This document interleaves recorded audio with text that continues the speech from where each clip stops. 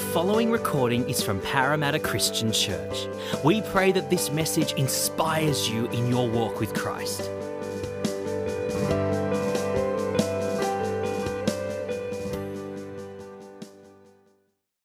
Seeing your faces off, the glory of our God.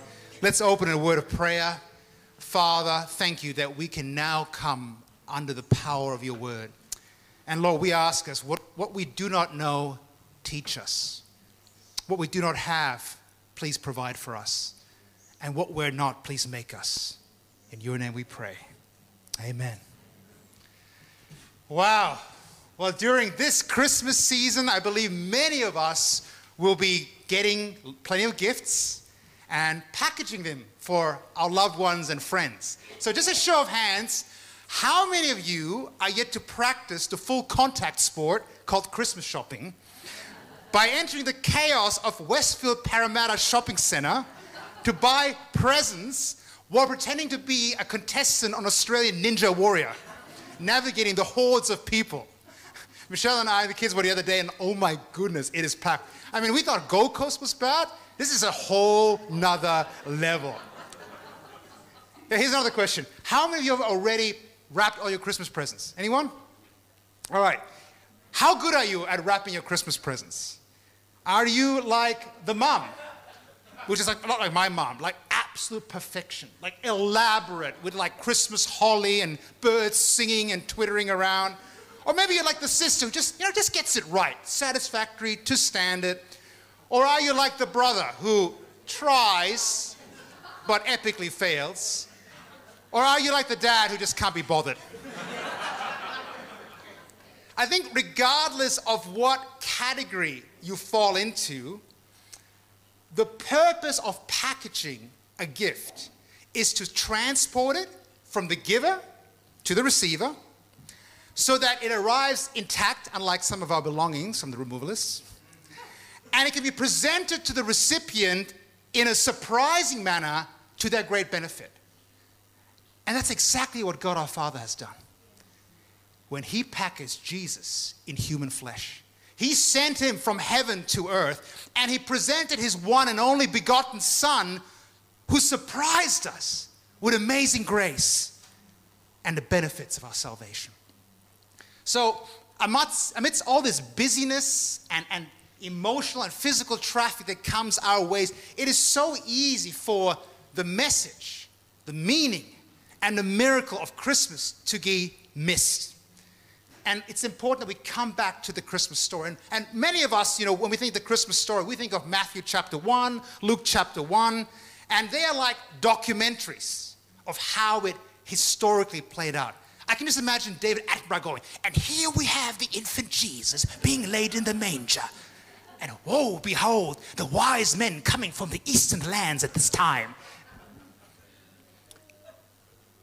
And as wonderful as it is, I believe John chapter 1, we get the meaning of Christmas, which is even deeper than the documentary.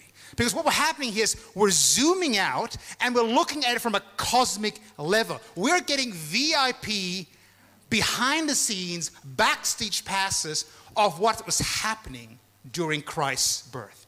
So you please turn with me or switch on with me, John chapter 1, verse 14. That's our scripture for the day.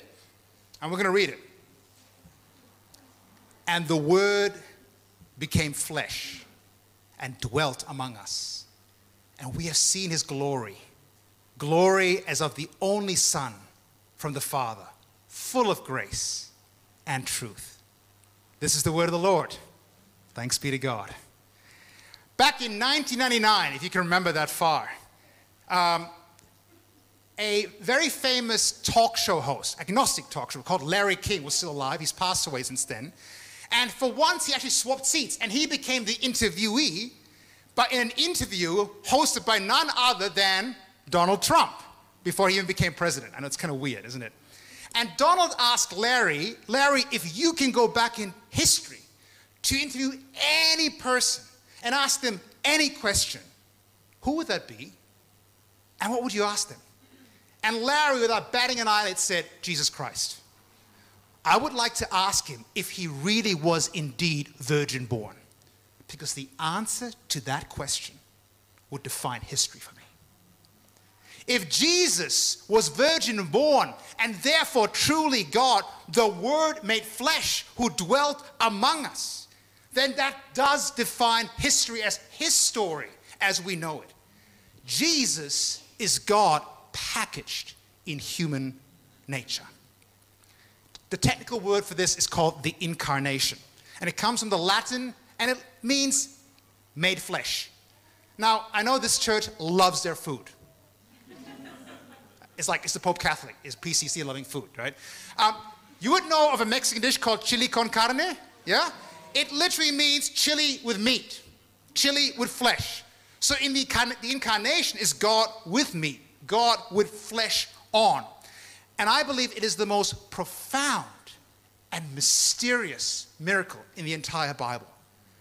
You see, Jesus needed to be both fully God and fully man. And by being of a virgin, conceived by the Holy Spirit, he was able to be both. So if you're taking notes, my first point is this. Jesus is God. The Word became flesh. In the Old Testament, God comes to Job in a whirlwind, to Moses at the burning bush, to the Hebrews in the pillar of cloud by day and fire by night, and to the Israelites through the words of the prophets. But when God comes to us in Jesus, he comes as a baby.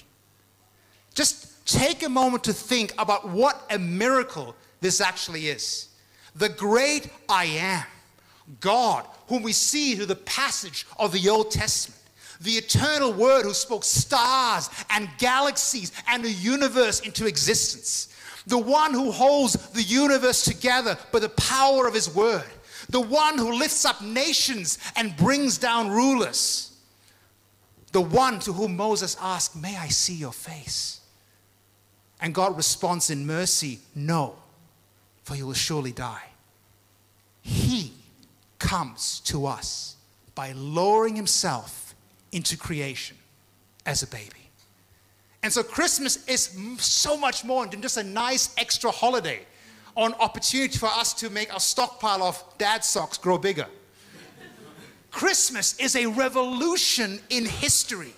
It is a miracle entering the madness. It is the King of glory leaving his throne and exchanging his crown for a manger. It is the Creator who entered creation, the almighty, all-powerful one, swaddling himself with approachability and vulnerability as a child. The infinite coming as an infant. The author putting himself on the page of the book of life. The giver and coming and giving himself as the gift.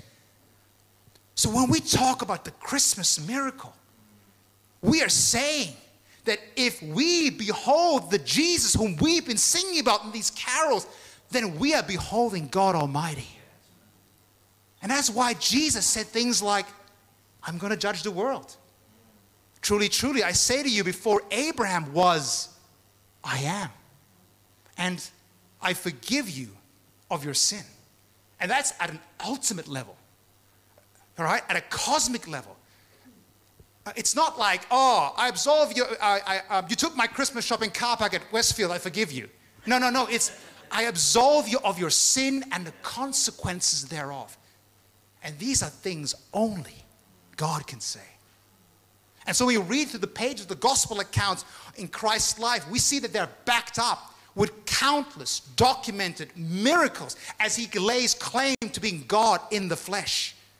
And through Christ's birth, life, and death and resurrection, Jesus fulfilled hundreds of prophecies that were given hundreds of years before he was born. And Anosh did a fantastic job talking about this 2 weeks ago.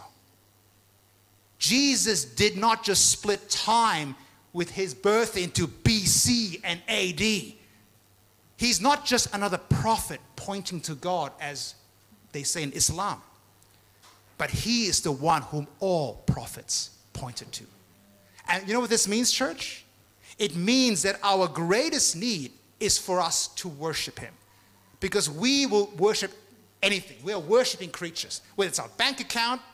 For some of you, it's an empty worship experience. I'm not going to go there. Okay? But we worship something. And so our greatest need is to worship Him, to surrender to Him, to treasure Him above all else. It's like that Christmas carol goes, like we sang this morning, "Oh, come and let us adore Him, Christ the Lord." You see, Jesus needed to be fully God because one, only an infinite being could bear the burden of all of our sins. And secondly, salvation can only come from God. If it could come for us, we will be able to get out of our mess, but we're not. So we need salvation from God. And the virgin birth shows us that salvation comes from outside of ourselves in a supernatural way. And like any acceptance speech in an awards presentation, be it the Oscars, the Academy Awards, the Logies, the Doves, whatever you name it, or any Disney Pixar plotline or narrative found in self-help books, salvation does not come from within, but from above. And if Jesus had biologically come from two human parents, then He could not be God. He could not be a God who saves us. He could not be a God who is worthy of our worship, but thank God He is. The Word, who was in the beginning, became flesh and dwelt among us. And in being fully God, He qualifies to be our all-sufficient Redeemer. Jesus is God, but He's also human. Second point. Jesus is human. The Word became flesh. If Jesus is fully God, we need to worship Him. But if Jesus is also fully human, that means we can trust Him. You see, God came into the mess. God added humanity to His divinity. Again, imagine with me for a moment, if it was impossible, but imagine the throne room of heaven with myriads of angels crying glory, praise, and honor to God. And there is Jesus, the King of Kings and the Lord of Lords, the Son of God and the Word from which everything was created. And from that place of exalted glory, Jesus stoops, lowers, humbles Himself, and incarnates, as Andrew spoke about last week so wonderfully, the cost that it was to Him and the Father. Jesus, the eternal Word, comes into the world as a battling baby. Through Jesus, God made Himself touchable, embraceable, knowable, accessible, hurtable, and killable. The early church father, Augustine of Hippo, he once said, "He was created of a mother whom He created, and He was carried by hands that He had formed." On another note, you know, Joseph was His adopted father. And isn't it interesting? Joseph adopted Jesus. And then Jesus would adopt Joseph into the Father's family. It's amazing. Jesus needed to be fully human so He can be like us. He can identify with us. If Jesus is human, church, you're going to hear this wherever you're at, then no matter what you are going through, we can rest in the assurance that He's not disconnected from our suffering or our experience or the mundaneness of life. Hebrews 4:15 for that reason says, "For we do not have a high priest who is unable to sympathize with our weaknesses, but one who in every respect has been tempted as we are, yet without sin." Church, He gets what you're going through. Not just intellectually, but He gets it experientially. When you talk to someone who's been through the same trial as you have, there's a special connection there, isn't it? Because they know. And Jesus knows what you're going through. We can trust Him. And that's why verse 16 says, "Let us then with confidence draw near to the throne of grace, that we may receive mercy and find grace to help in time of need." Christmas is the miracle of God not staying disconnected from our suffering, but entering into the mess. He is a messy God who loves a messy people. And Jesus needed to also be human so that He could be our legal representative before God when it comes to being made right before God. You see, we as humanity, we sinned. And so we need another human to represent us. And Jesus being fully human fulfills that. That's why he's the second Adam, the greater Adam, who lived sinlessly and obeyed the Father's commands like none of us have been able to. And as Jesus was of one human parent and of God by the Holy Spirit's power, he was able to be both human and God. On the other hand, if Jesus had come from new human parents, then how could he identify with us? How could he sympathize with our weaknesses? How could he navigate a sinless life and die on the cross for our sins as our substitute? In being fully human, Jesus becomes our representative. And in being fully God, Jesus becomes our Redeemer. And this truth of deity and humanity is so beautifully captured in so many of the Christmas carols we sung. And one of the reasons I asked Andrew to sing "O Holy Night," the second verse that usually gets left out, is because the second half of the second verse goes like this. The King of Kings, deity, lay thus in lowly manger, in all our trials, born to be our friend. He knows our need. Our weakness is no stranger, humanity. And as Jesus was of one human parent and of God by the Holy Spirit's power, he was able to be both one, God, two, human. Which leads to our third and last point.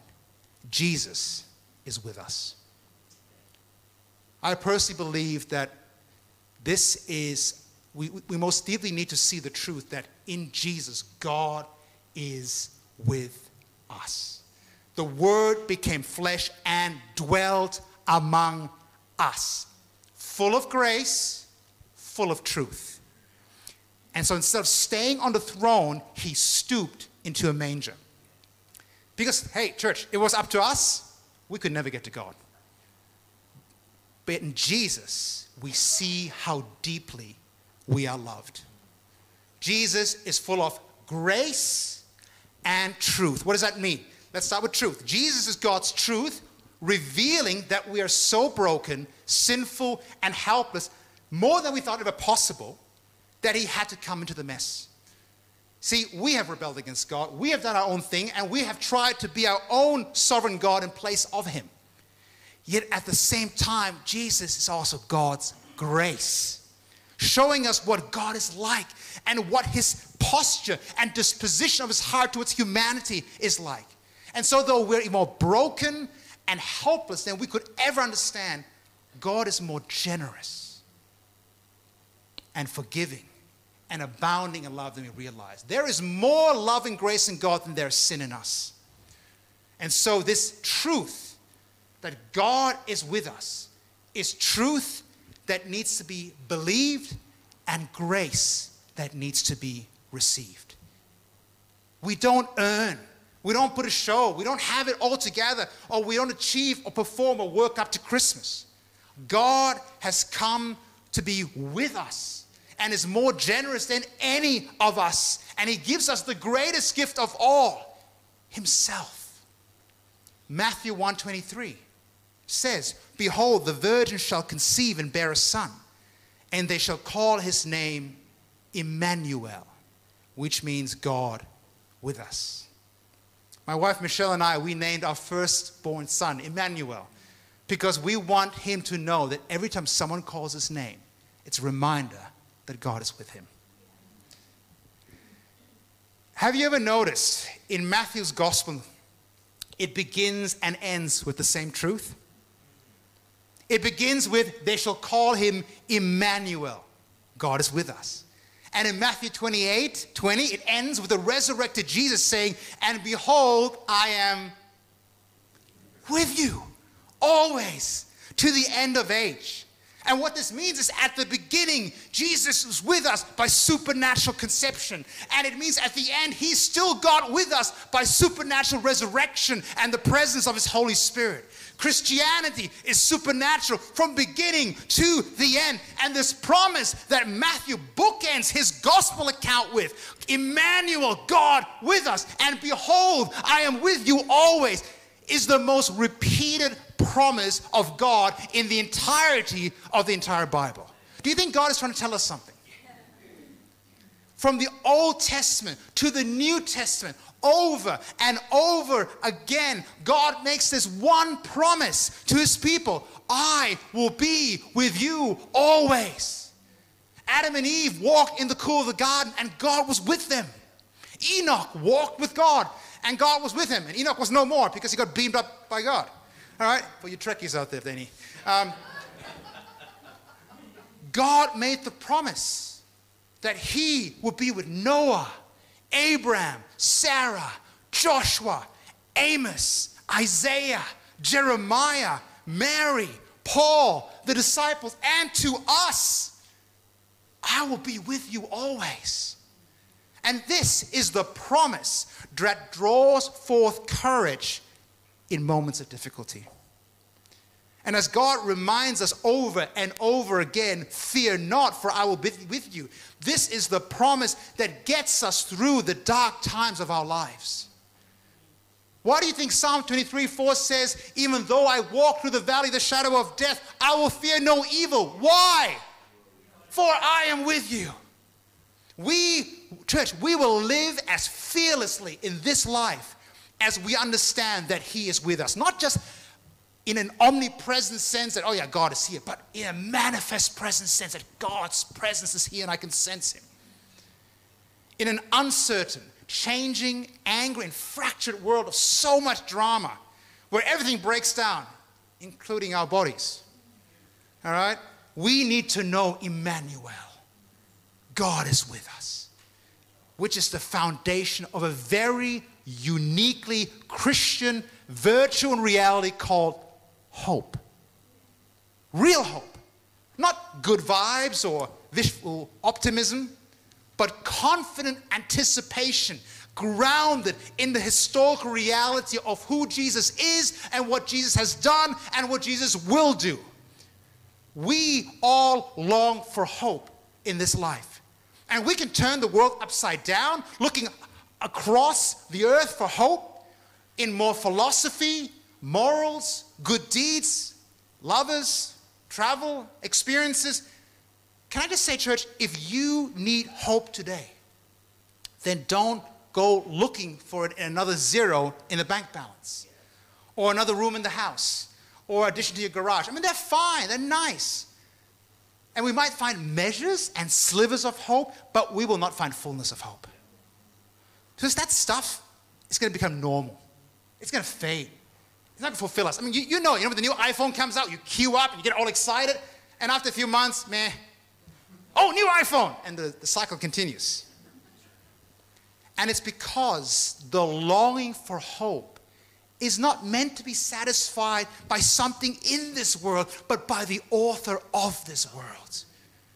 We will not find hope until we come to the most unexpected of places. Get down on our knees and look into a manger to find grace personified. Hope made touchable in the face of the Redeemer, who is God's promise to us. Our hope is in God's promise, which find their yes and amen in Jesus. And this is the grace we need to receive and make our home in. Because, church, we live in a world where everything in our entire lives has been conspiring against the message of hope. I mean, you remember your childhood schooling years? We're told to earn it. And through our working years, we're told to earn it. And the message of every religion and even perversions of Christianity says, do better, work harder, achieve, be moral, earn your salvation, earn your right standing with God, bridge the gap, stop being so bankrupt. But the real message of Christmas is so radically different. To earn it, it's receive it. And the world demanding our performance, Jesus calls us to trust in his performance. And so can I encourage you, church, today, come to him with empty hands, believe afresh, and receive. You know, this truth of the incarnation has been so powerfully captured by so many Christmas carols. And probably a more contemporary one is called Mary Did You Know? And some of you, many of you will know it. And I'd like us to just play a music video with that. And I'd like you to just to meditate on the word that was just received as you watch this video and allow the Holy Spirit to work in your hearts. So you can play that, it'll be awesome. Mary, my betrothed, you have the most beautiful eyes I've ever seen, and the sweetest smile. Don't be afraid. I'm the Lord's servant. Help us! Please! Lady, I believe your son is the promised king of his people. What is his name? His name is Jesus. Mary, did you know that your baby boy would one day walk on water? Mary, did you know that your baby boy would save our sons and daughters? Did you know that your baby boy Baptize me. has come to make you new? Mary, And this child that you delivered will soon deliver you. Mary, did you know that your baby boy would give sight to the blind man? Peter, Mary, where's my did son? you know that your baby boy would calm the storm with his hand? Did you know that your baby boy has walked where angels try? And when you kiss your little baby, you kiss the face of God. Oh, Mary, did you know?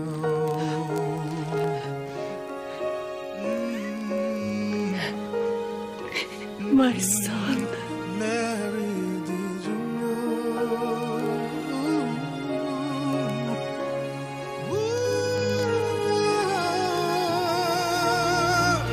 The blind will see, the deaf will hear, the dead will live again. Come out of him. The lame will leap, the dumb will speak, the praises of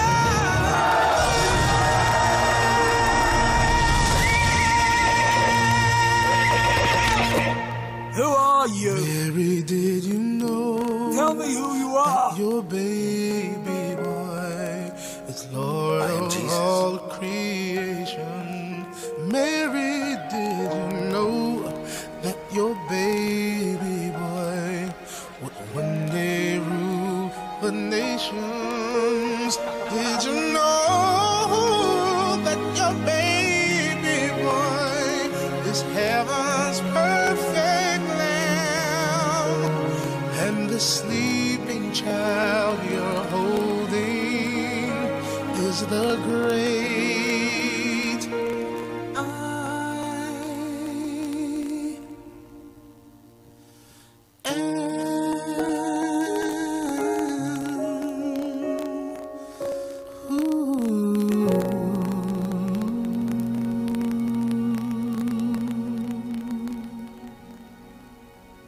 Santa's message is be good for goodness sake. And that isn't good news at all. The real message of Christmas is that Jesus is good for our sake. And that is something worth writing and singing Christmas songs about, as we have just seen. All of our hope, all of our joy, all of our satisfaction is in remembering that Jesus loves the people on the naughty list. And he gives them what they do not deserve. We do not have to earn, perform, or work for Christmas. God is freely receivable to all who come to him. And so Christmas is not about climbing a ladder or making a leap, but bending a knee beside a manger and receiving the gift of grace wrapped in swaddling cloths lying therein. And so as we close, church, I want to encourage you to just come and surrender with the shepherds and the wise men. Come with bended hearts and knees to the King in the cradle. Come and celebrate with the angels that behold, unto us a child is given, and unto us a Savior is born. Come with Mary and Joseph to behold the Word made flesh, Emmanuel, God with us. And we can come to God as a child on Christmas morning with awe-filled eyes and outstretched hands, because we know that in Jesus, God is more willing to give the greatest gift of all, Himself, His presence, and life to those who ask for it. And so, church, if you have put your trust in Jesus today, then let's celebrate these things. We never graduate from it. It never gets old. The gospel is not the ABCs of Christianity. It's the A to Z. It's always there. And if you have not put your trust in Jesus yet, can I encourage you to do business with God in your heart and behold Him as the King in the cradle, who laid down His divine rights so that you may be saved from sin and can be filled with His divine love. It's as simple as coming and trusting in Him. If that's you, I'd love for you after the service. There'll be people here who can stand with you and pray with you and answer any questions you've got. No pressure. But if you know Jesus and perhaps your worship's been a bit dry lately, I believe you just need a fresh illumination of the deity of Jesus, just how big and sovereign and mighty He is as God. Because what happens is when you gaze long enough at the face of God, your heart will sink again. And maybe that's you, and you just need that top up, and we'll be more happy to pray for you after the service. Perhaps you're going through a rough time, and you want to trust God more in what you're going through, and you need a fresh understanding of what it means that Jesus is human, that He understands, He gets you, He's been there, and you just need that fresh understanding that He is your high priest who can sympathize with you so that you can trust Him more. Or maybe you're going through a scary time in your life and you need a fresh touch that God is with you, that He's Emmanuel, and that your faith in Him isn't just a knowing, oh yes, God is everywhere, He's omnipresent, so therefore He's with me. But you need a fresh touch of God's manifest presence where you're like, whoa, God is here. God is here. And you need that fresh touch. You come to, and we'll pray for that touch of God to do that. As we finish up in this one song, and we will just, I'm just going to pray right now. Heavenly Father, we love You. We thank You for Christmas. We thank You for Jesus. We thank You for the humility that You have shown to come into our mess, to make us right with You. God, I pray that You would stir faith in every heart in this room. Show to every man, woman, and child the greatness of Your love towards us today. And may we glory in You and You alone, Jesus, this Christmas season. And God's people said, amen. Why don't we stand as we finish in one worship song? And if you'd like prayer, you're more than happy to come and answer any questions.